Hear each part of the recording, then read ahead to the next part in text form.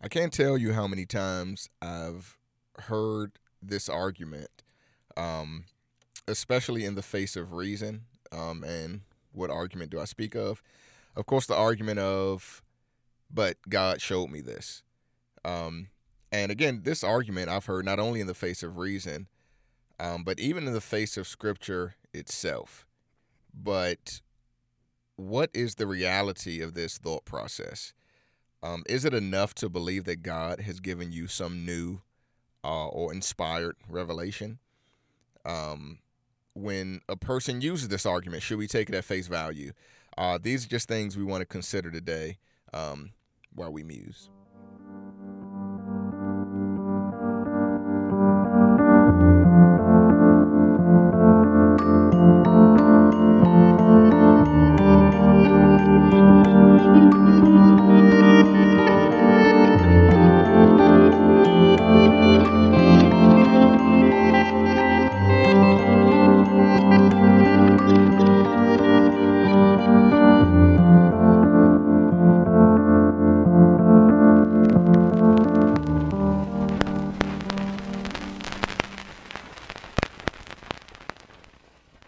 Now, generally speaking, this thought process I see to be a plague on Christianity and probably has been for many, many years.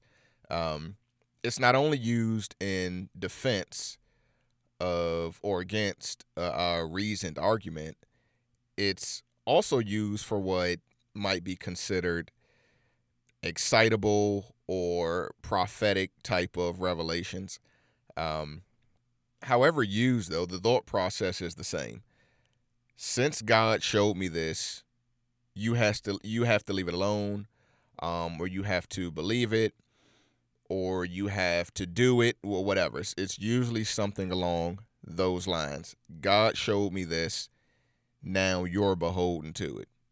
So the first thing I want to look at as far as this thought process goes is what are the dangers of this thought process? Because that's the thing. I mean, if there's no harm in it, then, I mean, you still wouldn't say who cares, but if there's no harm in it, then why make a deal out of it at all? So let's look at some of the dangers as far as this thought process goes, that in spite of what scripture or reason you may come with, God showed me this, so this is what I'm going with. So, and what I mean by dangers is, how may this thought process be harmful, either to the one who's practicing whatever they believe God showed them, or even to one who may be following them? Because, I mean, honestly, when people feel like God showed them something, it's not like they're going to keep it to themselves. They want to convince you as well that since God showed them this is the way that it must be. So yeah, that's what I mean by the dangers of it. How is it harmful, either to them or to someone who may indeed follow them? The first thing that comes to mind for me is something that I would consider to be one of the biggest potential dangers, and that is that speaking this way, speaking with that thought process, not only creates schisms within the church, within the body of Christ, but when you look at the history of the church, it's been responsible for creating maybe all, probably at least most, of the denominations. When in the face of scripture, you had two people or two groups that could not agree, they would often turn it into, well, God is telling me this, and since you can't receive it, then we need to go our separate ways. And so often, historically speaking, this has been a cause of many denominations starting. And the sad thing about it is, of course, Satan's just laughing himself silly as far as that would go. I'm creating these divisions based on, well, I see it to be this way, you see it to be that way. We can't agree. I'm reading this scripture, you're reading this same scripture. To you, it means this. To me, it means that. All right, you know what? Forget it. You're not listening to God, so we need to separate. Yeah, that's created so much division within the body of Christ, which is, of course, what Satan will want to do if he's trying to weaken the church. Well, that would be the best way to do it. Separate us, and especially separate us based on things that might indeed be small. And if he can do that, and a strength with being able to do that would be if we're both saying, but God showed me this. Because now I can't just reason with you, because in my mind I'm thinking, man, you won't listen to God. So that's to me is the first potential danger. It's just how it creates schisms. It creates denominations. And it's kind of crazy, but denominations are so ingrained in the church that they seem normal. I mean, it seems like Christians look at denominations and aren't even moved by it. Like it doesn't even matter that there are 100 different types of Christian belief systems. Now, I understand why they exist. You're trying to find someone that pretty much understands scripture exactly the same as you and will live it that way. And I've gone to churches that consider themselves non-denominational. The ones I've been to were a mess because, in certain classes I would go to just to, be a part of the Sunday schools or whatever, when there is a disagreement, it's just weird. It's honestly a weird thing. Everybody's smiling, but clearly, you got 5 different thought processes in the room, and it's clear they don't agree, but they're just, I guess you could say, agreeing to disagree. And it's just so uncomfortable because you're talking doctrine. I remember one church I went to, and there was a disagreement on healing, whereas a couple of the people felt there is no healing today, and another group felt like, are you crazy? People are getting healed all over the place. And it was so passive aggressive the way they were arguing. And the teacher of the class, he's just trying to smile his way through it. We're all God's children. And it's like, okay, this is absolutely a mess. This is not doing, I get the point, but this is not accomplishing us speaking the same thing. And actually, that's a scripture I want to share, because denominations, again, they're so commonplace within the church that we don't even question it. We happily accept that we're a part of this denomination or that one, neglecting scripture. You just think of what Paul even said when he says, some say I'm of Paul, some of Apollos, but we're all of Christ. What are you doing? And yet we have denominations that actually name themselves after a person, even though this is something that Paul directly spoke against. Don't call yourself a Paulite or an Apollosine or whatever you want to say. Don't do it. We're all of Christ, and yet you have denominations named after people. To me, that's insane. But look at 1 Corinthians chapter 1 and verse 10. And this scripture has really always stuck out with me, even when I was a part of a denomination. I was raised Baptist. And even when I was a part of that, okay, Baptist must be right. This scripture always stuck out to me. It always kind of poked at me because, let's read it. 1 Corinthians 1:10. Says, now I plead with you. I love it when the Bible speaks of pleading or beseeching, because it speaks of how strong the writer felt about what he was about to say. And again, to me, it's always that much heavier, because it's almost like if you respect Paul, if you honor Christ, when they say something and they beseech, beg, plead, it's almost like take a minute to consider how serious it was to them to use a term so hard as to plead or to beg or whatever. So he says, now I plead with you, brethren, by the name of our Lord Jesus Christ. And you can't, invoke any or higher name than that as far as who do we listen to? The Lord Jesus Christ. So he's saying, by Christ, I'm begging you that you all speak the same thing. Now, yes, obviously the letter was written to the Corinthians, the church at Corinth.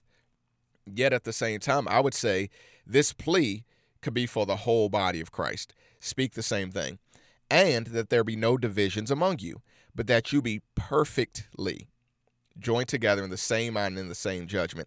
How Christians, churches, groups can read this and just move past it like a bombshell wasn't just, dropped is amazing to me. This is a huge statement. Speak the same thing. Not most, not close, but the same thing. No divisions, perfectly joined together in the same mind and in the same judgment. Now, honestly, I could say so much more about that thought process alone, but I'm going to try to stick with the point we're going with here. God showed me this. That's the reality. Even though we're used to denominations and don't see it as, sad for the church to be broken up based on I say left, you say right, you say middle, so let's go our separate ways. And again, not even always things that are good reason to separate. There are reasons where you may be a part of a group and it's like, whoa, this is not being done the right way. But so often what you find is that it's not even always that. A lot of times it's much smaller. But again, sticking with the thought of, okay, but God told me so. Doctrinal separation was never the goal. Never, ever was that the goal. We were supposed to be one mind. It was supposed to be, as a matter of fact, another scripture comes to mind. When Jesus was praying, and I love this, if you go to John chapter 17, and we see Jesus praying, let me read some of his prayer, because this, again, Paul agreeing with Jesus, as he often did.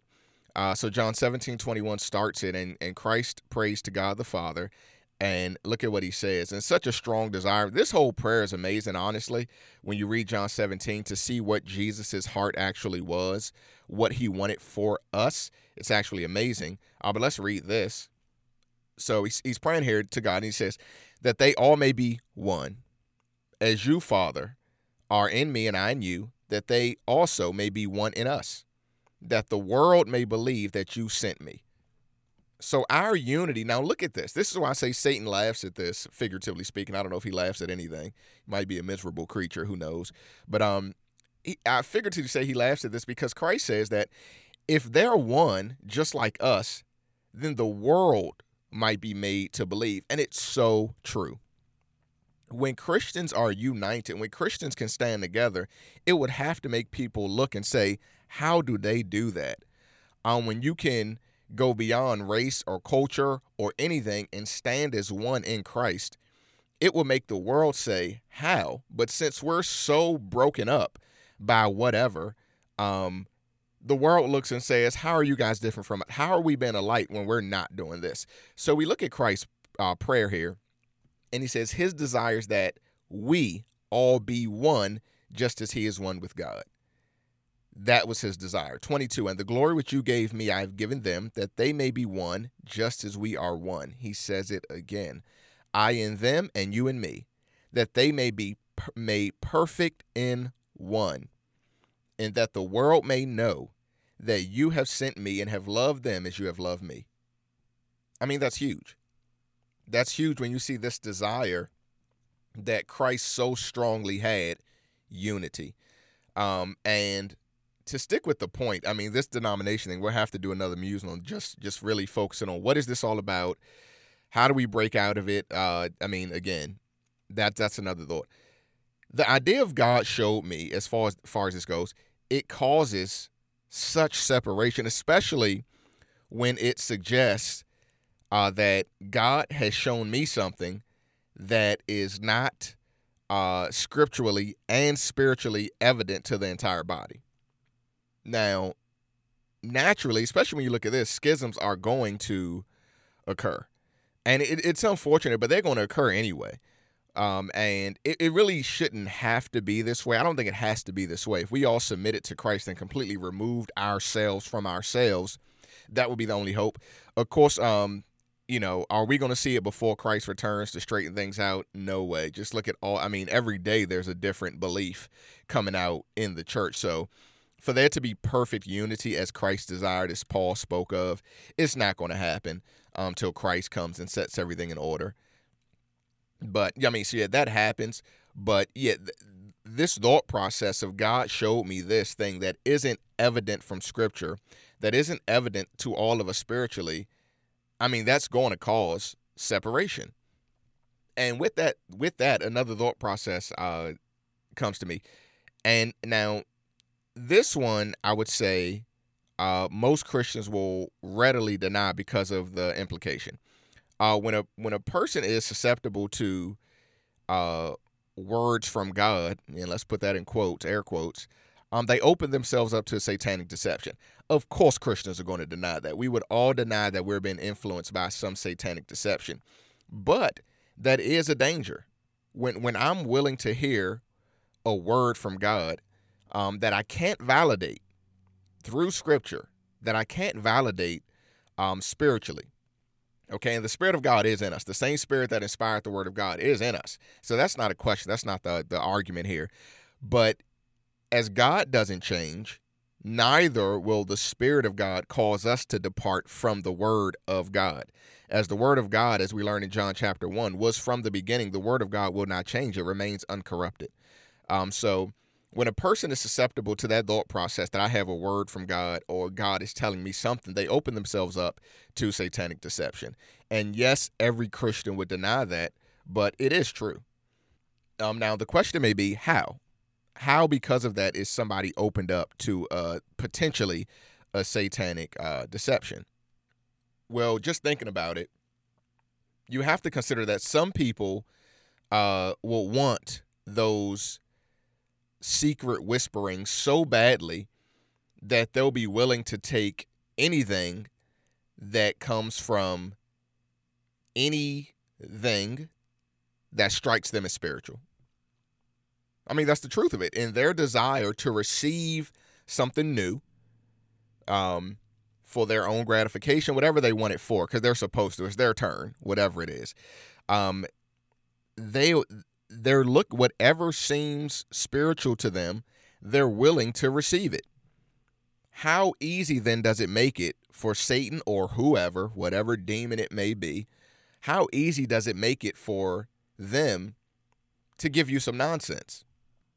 Especially if it's packaged in, some form of spirituality, knowing that the devil can transform into an angel of light. So he knows how to mimic scripture. That's easy. He's not even afraid to use scripture. We see he used scripture. We see it at least twice in scripture. One with Eve. You would consider that scripture because God told Adam something to tell her. And so Satan used what God said. Boom, that's scripture. That's word of God. He used it and twisted it. He did the same to Jesus when he tried to tempt him. He used scripture, word of God, and he twisted it. So he's not afraid to use the Bible. Some people may think if you spit a scripture at Satan, he just crumbles to pieces. Well, if it was that way, how could he speak it? So that's just, that's fantasy. It doesn't work that way. He doesn't melt when he hears scripture. Otherwise, he wouldn't have been able to speak it. He wouldn't be able to speak words of God if they just made him melt to hear it. So we don't need any superstition. But yeah, when people so desperately want to hear something specific from God, they're willing to listen to anything. Just consider those who see signs and everything. We know people like this. We may be people like this. But there are some who see signs and absolutely everything. Whatever happens, God is showing me something. And, a lot do it in the name of believing that there's no such thing as coincidence, no such thing as, a happenstance of life. We have those who walk among us, walk amongst the church and look at everything as confirmation. Okay, I was praying about this. I had this thought in my mind, and whoa, that happened. Confirmation right there. And it's funny because they say they don't believe in coincidence, yet they're the most superstitious of us. And again, not an indictment. It's just a warning. This is a danger. But yeah, they would say they're not superstitious, and yet everything is confirmation. Everything is, whoa, I was thinking this, and then that happened, so that just proved it. How dangerous is that? Because very easily, that could have nothing to do with God. Very easily, that could have nothing to do with the Spirit of God. Very easily. So the danger, and the enemy would know this, can offer confirmation for things that are wrong. It's really that simple. This can offer confirmation for things that are wrong, just to lead that individual down the wrong path. And when people feel like they've heard from God, you'll notice how slow they are to back away from it. Okay, they're very slow to back away from it. And this is just a huge, this is why we have to trust Scripture, but we'll talk more about that as we go on, because it leads to another point. In their excitement, in their fervor for, whoa, God just showed me something, it's very possible that those convinced God has shown them something specifically are leading others astray. Okay, and now we see it's getting dangerous. Just consider James. When in James chapter 3, where it says, do not become many masters or many teachers, knowing that we receive a greater condemnation. It's a huge warning there. Those who teach are responsible for their teaching. Okay, I mean, that's what the scripture's talking about. He says, brothers, don't everybody try to rush to be a teacher. We have the greater condemnation. This is a big deal. To be a teacher is a big deal because you're responsible. You may be responsible for leading people right or wrong. And that's whether 3 people listen to your teaching or 3 million. It doesn't matter. You are responsible. As you should be. So when we go about telling people God has specifically shown us something, and this isn't just speaking of false prophets, okay? This is even to an understanding that isn't actually biblical, okay? But when we go around telling people God has specifically shown us something, we're taking upon ourselves a huge responsibility. And again, and because here's the thought process. It's not so much that I know this, or let's put it this way. The thought process isn't, I know this because of scripture. I know this mainly because God has shown me this. That's what we're talking about. I know this not because of scripture. Maybe I can put the two together, but primarily, even with this one verse, God has just shown me something. So I can't validate this through scripture or anything like that. It's just that God has shown me this. That's how I know this thing that I'm telling you. That's the danger. That's the danger. And to teach people with that mentality is even more dangerous because I'm responsible. Because I'm responsible for them taking what I just said and running with it and creating doctrines or more false doctrines about it, creating lifestyles based off of it. How dangerous could that be? And with that, though, another point as far as the dangers go, look at the pride in this assumption. God showed me this, and I know you don't get it because he hasn't shown you yet. I've been told that. This is the crazy thing. Over the years of being in the church, I don't know how many times I've been told that. And it's really sad looking back on it now in this context. And I hope I've never been that one. I honestly don't remember a time where I've been that one, but I've been told that many times that you don't see it yet because God hasn't shown you yet. How prideful is that, right? If you're right, you're right. But how prideful is that? What a thought process. The reason you don't get this is because God just hasn't shown you what division that must create, right? Generally speaking, how divisive is that thought process? This is right, and I can't show it to you, but I'll wait for you to get around to understanding this. Well, here's the thing. Even if you feel it's right, but you can't show me through scripture, work to do that. But never, even if you know scripturally that you're right, but you just can't explain it scripturally, that would be the humble way to go about it. I believe scripture teaches this. I'm going to do my best to show you why. But to actually say, this is true, I'm just waiting for you to come around, man, what a division that must cause. And yeah, what a prideful thought process that can be. And again, it's kind of funny because I do know people who speak this way, like I said, and they speak as though they're humbled by how God chose to show them something. Really? Talk about passive pride. I'm so humbled that God chose to show me this thing. Why me of all people? Oh, God, you're so great, and I'm so humble. This is just amazing that he showed me this, right? I'm humble. I'm humbled that God is showing me stuff that he hasn't showed to anyone else. And again, see, and another danger, this points out another danger for me. How can somebody like this learn? Just think about it. I've heard people say they're willing to receive, if they're wrong, they're willing to receive the truth if they're shown it biblically. However, it's not an honest phrase because they're claiming they heard it from God. So even when you show them something scripturally, all they're going to try to do is prove it away. I've been in this situation. They just try to prove it away. They'll say, because they know Christians are supposed to say it, I'm willing to be corrected through scripture. So you bring them a scripture that contradicts what they believe, and they immediately attempt to explain it away because God showed them this other thing. Look at how dangerous that is. This is a beware. This is a pay attention musing, because if you're that type of individual, step back for a second. I've got to do the same. Even as I do these, I got to listen to them myself. Maybe it's more for me to listen to as well. But that's the thing. If they really believe God told them this, they won't listen to teaching. They won't listen to correction. They'll just try to make excuses for why their thought process is accurate, even in the face of scriptural or spiritual reason. And people like this become almost impossible to teach because they feel God himself. I mean, think about it. If you really feel God himself spoke to you, how am I going to come by, little old me, how am I going to come by and offer you some correction? So, I mean, that's why, what a dangerous thought process. I feel God showed me this. So even when you come through and say, oh, that scripture's not even talking about that, I've heard Christians do this so much that it's disgusting. That's not the context for that scripture. Oh, well, yeah, but you can still use it for this. No, that's not how scripture works. But people will do it just to attempt to prove their thought process. I will make this scripture mean what it doesn't mean because it fits what I'm trying to convince you of. That's not how scripture works. So it becomes almost impossible to teach individuals like that. Another point, one last point about the dangers of it, and then let's look at a different aspect of this thought process. God showed me this. So often I would say I've noticed the ton of self-will that's involved in this thought process. And, it's funny how God shows people these things at the perfectly right time that will benefit them. Now, this is just the most ungodly form of it, maybe. It might all be. But, I mean, when these people are shown things that simply come at the right time to benefit them personally, right?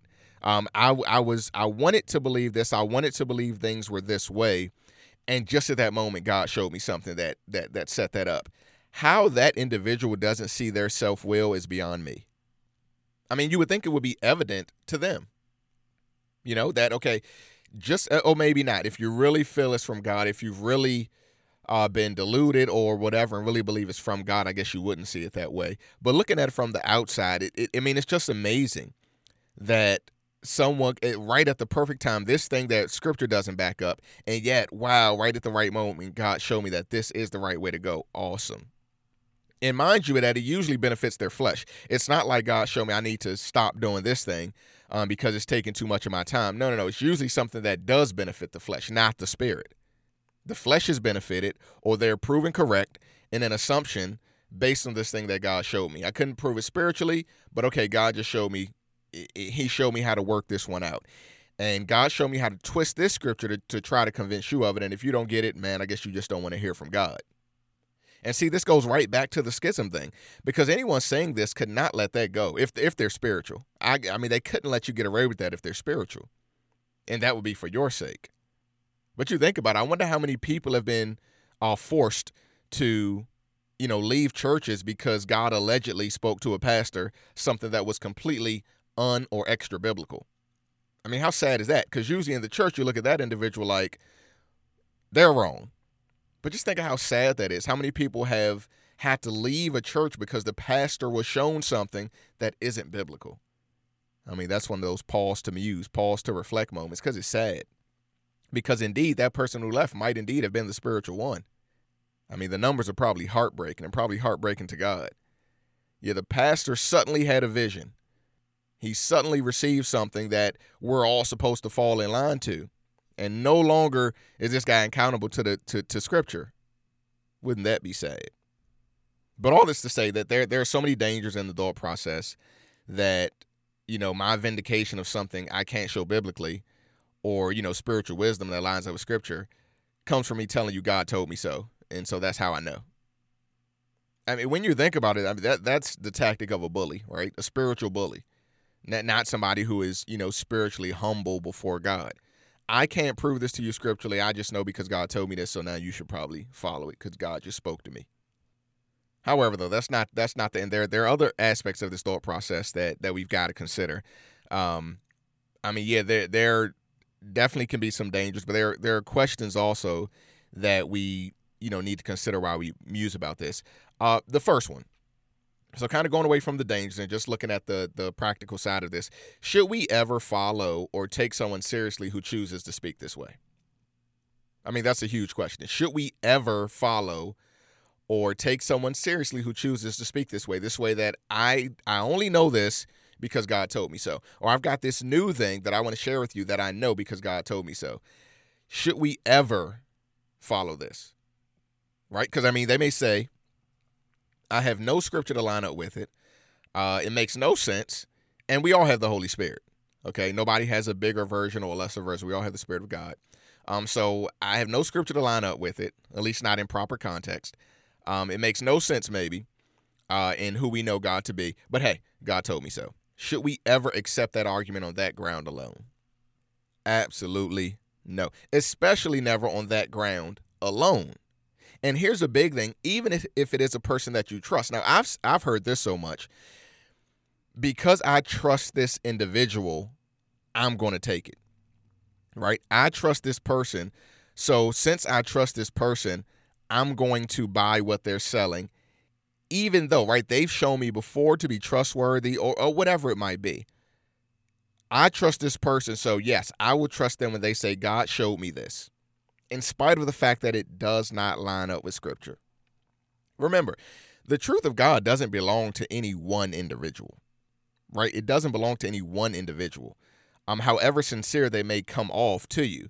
There's a scripture to read, and it's a very, very key scripture. It's in 2 Peter chapter 1. Okay, and I want to read a few verses of it, starting at 16. And this is just, this is just very important. So 2 Peter chapter 1 and verse 16, I'll start reading there. For we did not follow cunningly devised fables. How awesome is that? I love it. So Peter, and you want Peter to say this. You honestly do, because he was there. So he said, we didn't follow some well-made-up story. Okay, when we made known to you the power and coming of our Lord Jesus Christ, but we saw it. Okay, true apostles, eyewitnesses of his majesty, we saw this.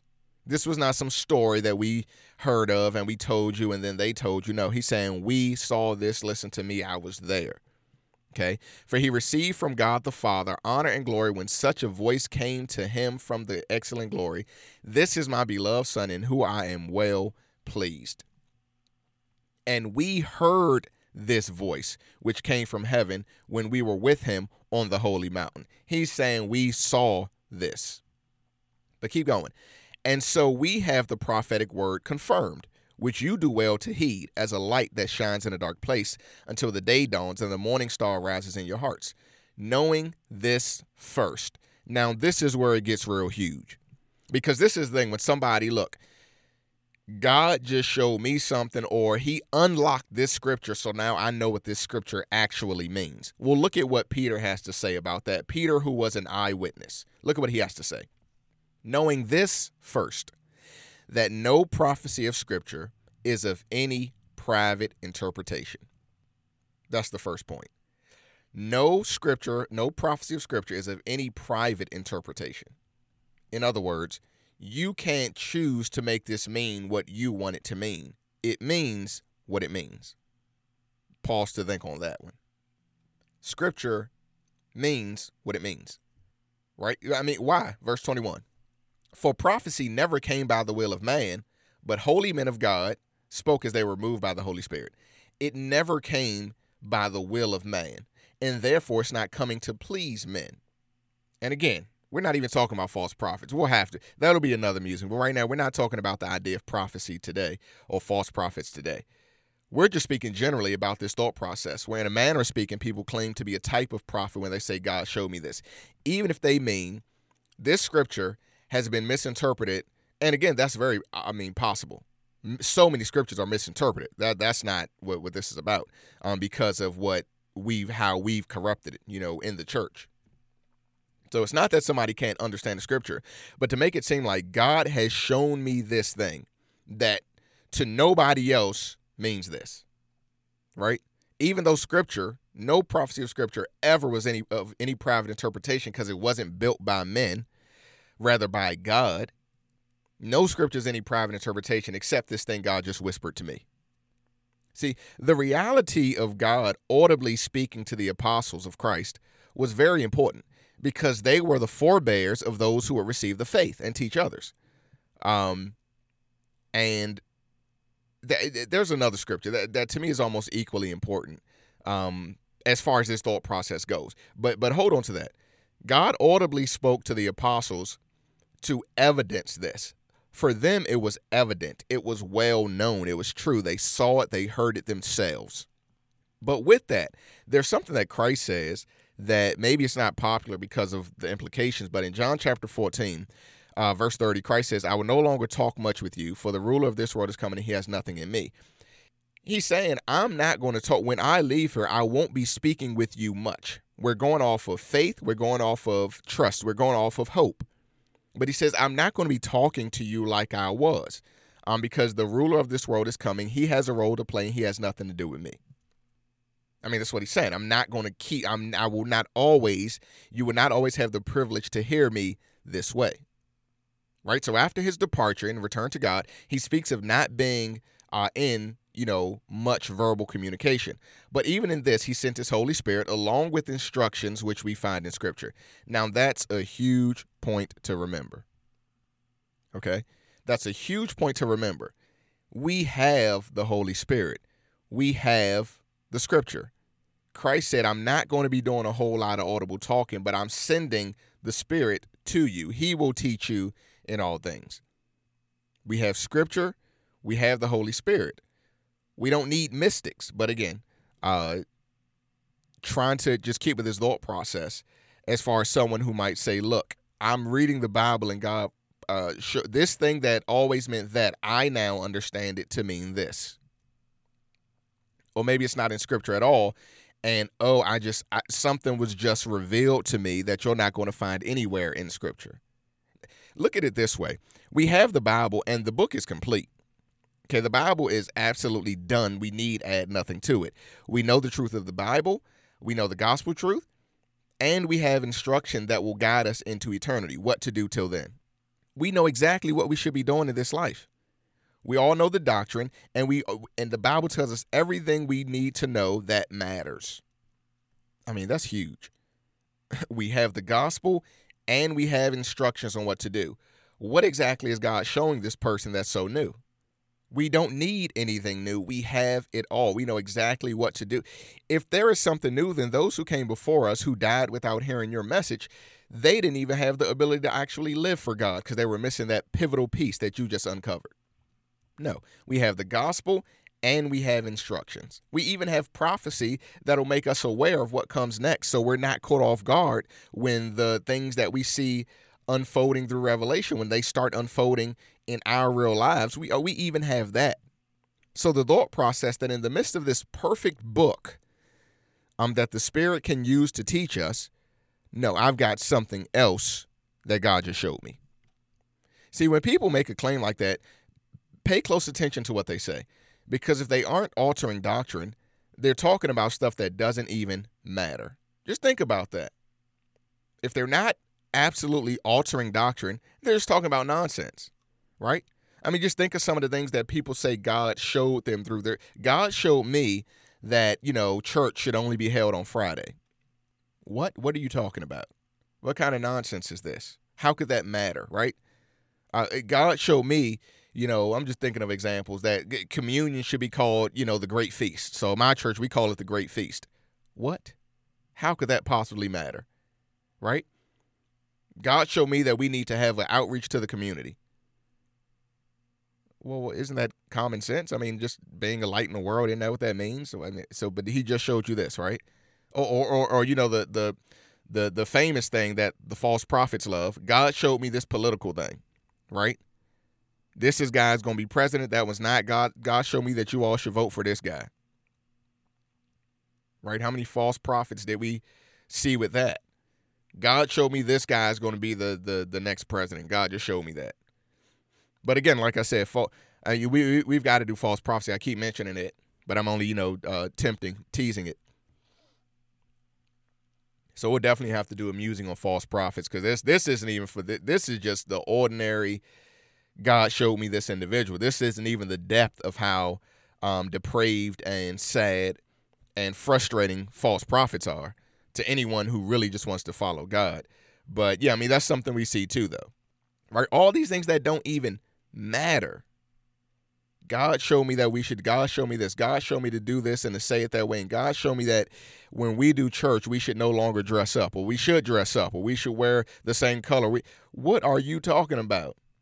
When we look at scripture and we're told how to live, we're told the gospel, and then we're told once you have received this, this is now what your life ought to look like. And you're talking, and God showed you what? So the point is clear. I mean, these things are either evident, right? Like the community. Okay, look, we should all be doing this, or they're pointless, or they're divisive. That's what you see. They serve only to stop you from doing what the Bereans did with Paul. And if you don't know, the Bereans, it says they searched the scriptures daily to see if the things Paul was saying was true. And they're almost like role models, how they didn't, oh, hey, it's Paul, believe whatever he says. No, the Bible says they searched the scriptures every day to see if what Paul was saying was true. Beautiful. And yet when somebody says, God showed me this, they're trying to stop you from doing the very thing that the Bereans were told, good job for doing. The Bereans are in scripture as an example, and yet these people are saying, don't question me. Or if you do question me, do it on my terms, right? Yeah, this is what I believe from scripture, but I want to be there as you read the scripture that speaks against this so I could try to break it down piece by piece to convince you that it doesn't mean what it clearly says. Instead, it means what I'm trying to convince you that it means. So instead of using it the way the Bereans did, no, I just want you to listen to me. Leave that scripture stuff alone. See, if you take someone at their word aside from scripture, how do you verify it? A feeling of the heart? Because we know what Jeremiah tells us about the heart, right? It's desperately wicked, deceitful above all things. That's your heart. So, I can't use that, right? So how do I verify what you're saying if not through scripture? I'm supposed to just trust that you heard from God. And not only that, we should never practice trusting emotional highs anyway, especially as validation. What many people see as spiritual enlightenment is often emotional highs, right? That's usually what we see. People feel that God showed them something because they were in an emotional frenzy. That's just emotion. That's just your deceitful heart. Why in the world would you trust that, right? In the midst of this emotional high, this rings true to me. What that guy said, this rings true with me, and therefore it must be true. Brothers and sisters, we have to be aware because that could very easily be the heart of flesh, and we cannot trust the heart of flesh, especially when we have God's word telling us everything we already need to know. We don't need generational enlightenment, right? This new enlightenment that comes with the new generation all the time. The word doesn't change. Christ doesn't change, and God doesn't change because he's perfect. Why would he need to change? We're imperfect.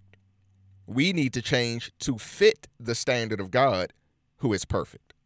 So always be careful of accepting revelations during emotional highs, right? We have no evidence of that in the church as far as through scripture goes. What we learn through the New Covenant writings, we don't have evidence of that happening, so we can't trust that. Emotion does not equal enlightenment. Emotion is very easy to counterfeit. It doesn't equal honest enlightenment.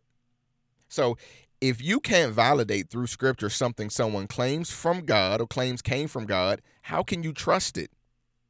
Especially considering men are fallible. Not only are we fallible, we've been corrupted through our society, our culture. Even when we're saved, that still exists. The fact that my culture corrupted me, your culture corrupted you, society corrupted us. And that's in my flesh, and my flesh remains. And therefore, when I say I've got this thing from God, I'm fallible. That's why I need, and you should want, the evidence of scripture to back it up. Whatever claim I make, you should be willing and feel responsible to ask me, scripturally speaking, how do you back this up? And then you should make sure that you're reading it and know the context and using it in context so I can't just spit something out and you believe it. Not only that, not only are we fallible and have been corrupted by culture or society, there are also snakes in the church, which the Bible says there would be. So there are snakes, false prophets, false teachers that are in the church. So many people have been corrupted through that as well. We've got to be wise. That's what Jesus even said. Wise as a serpent, harmless as a dove. That's how we need to be. And with that said, so let's go to another question. Are there new revelations still happening today anyway? That's Is that something we're looking for anyway? I think a great scripture for that is 2 Timothy chapter 3, a very popular one. 16, 2 Timothy 3:16. All scripture is given by inspiration of God and is profitable for doctrine, reproof, correction, or instruction in righteousness, that the man of God may be complete, thoroughly equipped for every good work. I love that scripture. Scripture has been provided for us to give us an understanding of everything we need to know for life and for salvation. If we have scripture inspired by God, profitable for doctrine, reproof, correction, or instruction in righteousness, so that we can be perfect, complete, ready for every good work, what could a new thing possibly add to us? I'm already saved. Scripture tells me how to be saved. That is easily the most important thing. Okay, so I'm saved. I know how to be saved. Now I see that scripture also gives me doctrine.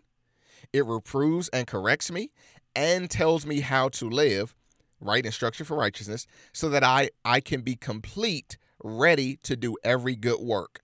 What can a new revelation add to me? Throw in the revelation of Jesus that he gave to John, that we see in the book of Revelation, of course. And I also have a warning about what tomorrow brings. What can be added to me? Now, I have to say this. It can be very possible that through Scripture, God can bring to someone's understanding a principle that has been forgotten through years of corruption within the church, especially in a given denomination or group or whatever. But that's not a revelation. It's a reminder. Okay, it's not a revelation. It's a reminder of something that was lost, that was there. It was just not being used. We read that chapter, but we never stopped to talk about that part that says this huge thing that, oh yeah, we don't practice. So it honestly is a reminder to anyone who is sincerely seeking to follow Christ, but the information is already there. I mean, just think about it. If the book is complete, what exactly could the revelation be? Just think about that. And see, false prophet pops back into my mind again. I've got to do that audio, because I mean, that's just think about it. Just think about that thought process. 2 Timothy 3:16-17. We have everything we need to know that the man of God may be complete, ready for every good work. That's what it's saying. What could you possibly add to me with this new revelation? I know how to do it. I know that I need to be doing it, and Scripture equips me to be able to do it with the power of the Holy Spirit. What exactly are you telling me, and what is it going to help me to do? So for that thought process, I mean, my bottom line would be this. There's no cause for a new revelation. That's just losing your focus, okay? Unless you're perfectly doing what we're already told to do, how could you need something new? I mean, unless you perfectly understand salvation, you perfectly understand what we've already been told, how to live and how to go about living it. Unless you perfectly understand that, how can you move on to this new revelation type of thing? It's a loss of focus. It's trying to find something that will excite you. Maybe there's an issue there. Maybe there's a problem with that more than there is, I don't know what to do. Do the work that Christ left us to do. You do that, I promise you won't have time for seeking new revelations. Do what we already know to do. Another thought process kind of just came to my mind is how the Bible speaks about there being safety and counselors. I thought of this thought process came to me, and Proverbs 11 and verse 14. He speaks about it a lot. And yeah, I mean, Solomon speaking of this, he's speaking about ruling kingdoms and stuff like that.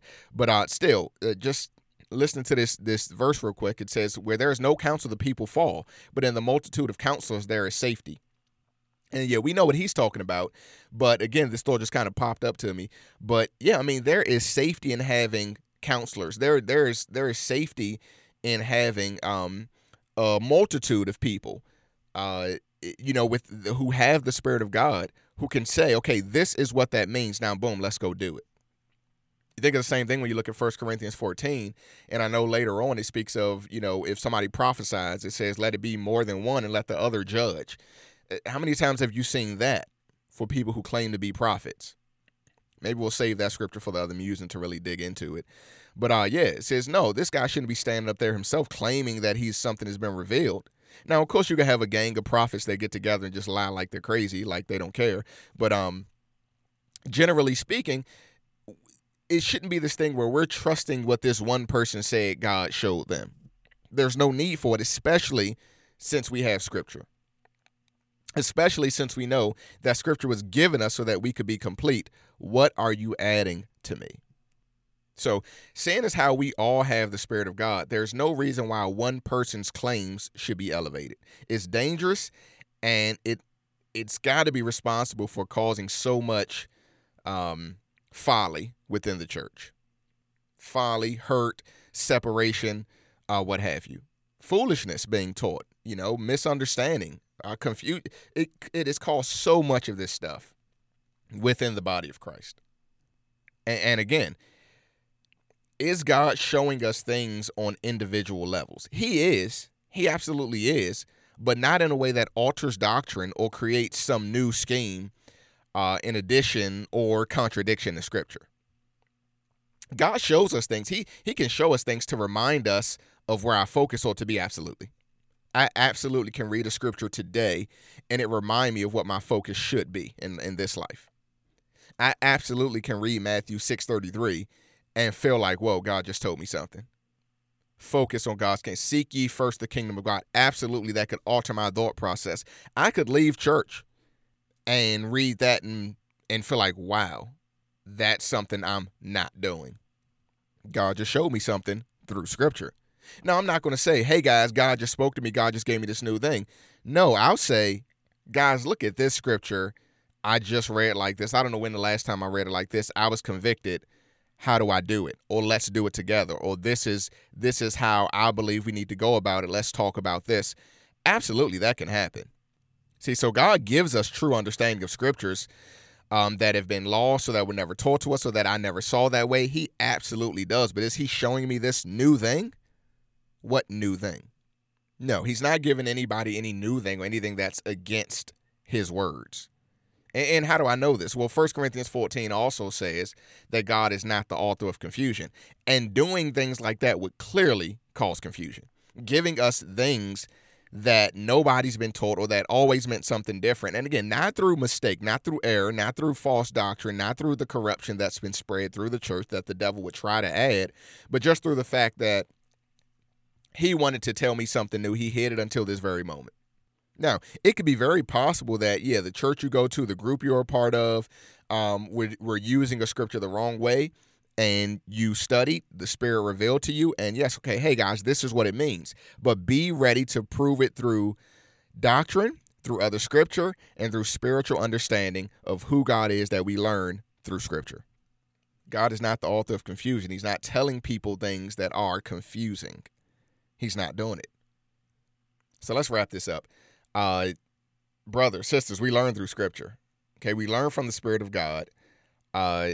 And those things teach us the things that we need to know to live for God in this life. Not things that simply create new thought processes or excite us emotionally or change doctrine. No, those things tell us how to live in this life. They're not things that are just irrelevant to the work, to salvation. They are not that. We don't need irrelevant stuff. We need to focus on what we should be doing as ambassadors of Christ. That's the thing. And always be aware. Don't be that individual. Okay, I practice, and I'll do it even more since this. I've convicted myself even. But I never say, or I practice never saying God showed me something. What I try to do is prove all things through Scripture. I seek to reason things out by the Spirit of God. I mean, hence this website, As the Fire Born. That's why I love the premise, even of this site, As the Fire Burned. As I was musing, as I was thinking, David says, the fire burned. The more I thought about it, I sat there and I thought, what does this mean? Not to be excited, not to find something new, but God, what does this mean? What am I to be doing? Right? Since I just mentioned in Matthew 6:33, seek ye first the kingdom of God and his righteousness. What does that mean? It's sad that so many people just skip to the last part, and all these things will be added. All right, great. So I'll be rich, right? Because he'll add everything if I seek him first. No, read the whole thing. You'll see context. He only mentioned two things, food and clothes, what you need. That, again, is another musing. But, okay, yeah, so I'm reading this, and seek ye first the kingdom of God and his righteousness. Now I'm musing. What does that mean? How do I know I'm doing it? Am I doing it, and how do I know? that I'm seeking him first, that I'm not building upon a kingdom of my own desire. So that's the thing. I try to prove all things through Scripture. I try to listen to the Spirit of God always and never say, hey, God showed me something. No. And never would I do that with something that I can't honestly show you through his word, without twisting Scripture, without reading Scripture just to prove my point. Oh, I've heard that so much in church, out of church, on podcasts, Christian podcasts. I've heard it so much, people twisting Scripture to try to prove their point. And even when shown that, oh, the context is nothing like what you're saying, oh, yeah, I know that, but it still works this way. No, so you don't accept that that's out of context. That's the truth of it. So anything I set out to prove, anything we set out to prove, we should do through principles and tenets and reasonings of Scripture alone, as guided by the Spirit. But never should it be God showed me this, especially as my primary explanation. Never. Even if I feel like God did open up an understanding so I get this now, never should that be my primary explanation. I know this because of the truth of God. It lines up with Scripture. That's how I know what I know. That's what it should be. I mean, that's an escape for the unreasoned, for the liar, the bully, the false prophet, the false teacher, those who are deceived. That's an escape. It's never something that we should see the truth and follow it through God's word, not seek that new thing, not seek a false or what could be considered a false enlightenment. That's not what we should be seeking, ever. So that's the musing on this. Those are my thoughts with what do we do with this thought process? God just showed me something. I know this because God showed me this, in spite of your reason or whatever you may say. Hey, God showed me this. That's the thought process. That's the musing. Let's maintain a focus on the things that we already know. 2 Timothy 3. We have Scripture to teach us instruction, doctrine, reproof, correction, instruction, and righteousness so that we can be complete. Scripture does this, and with the Spirit of God living in us, he makes it possible. That's how I know everything I know. That's how I know my focus and what I should be doing, and that's where we should keep it.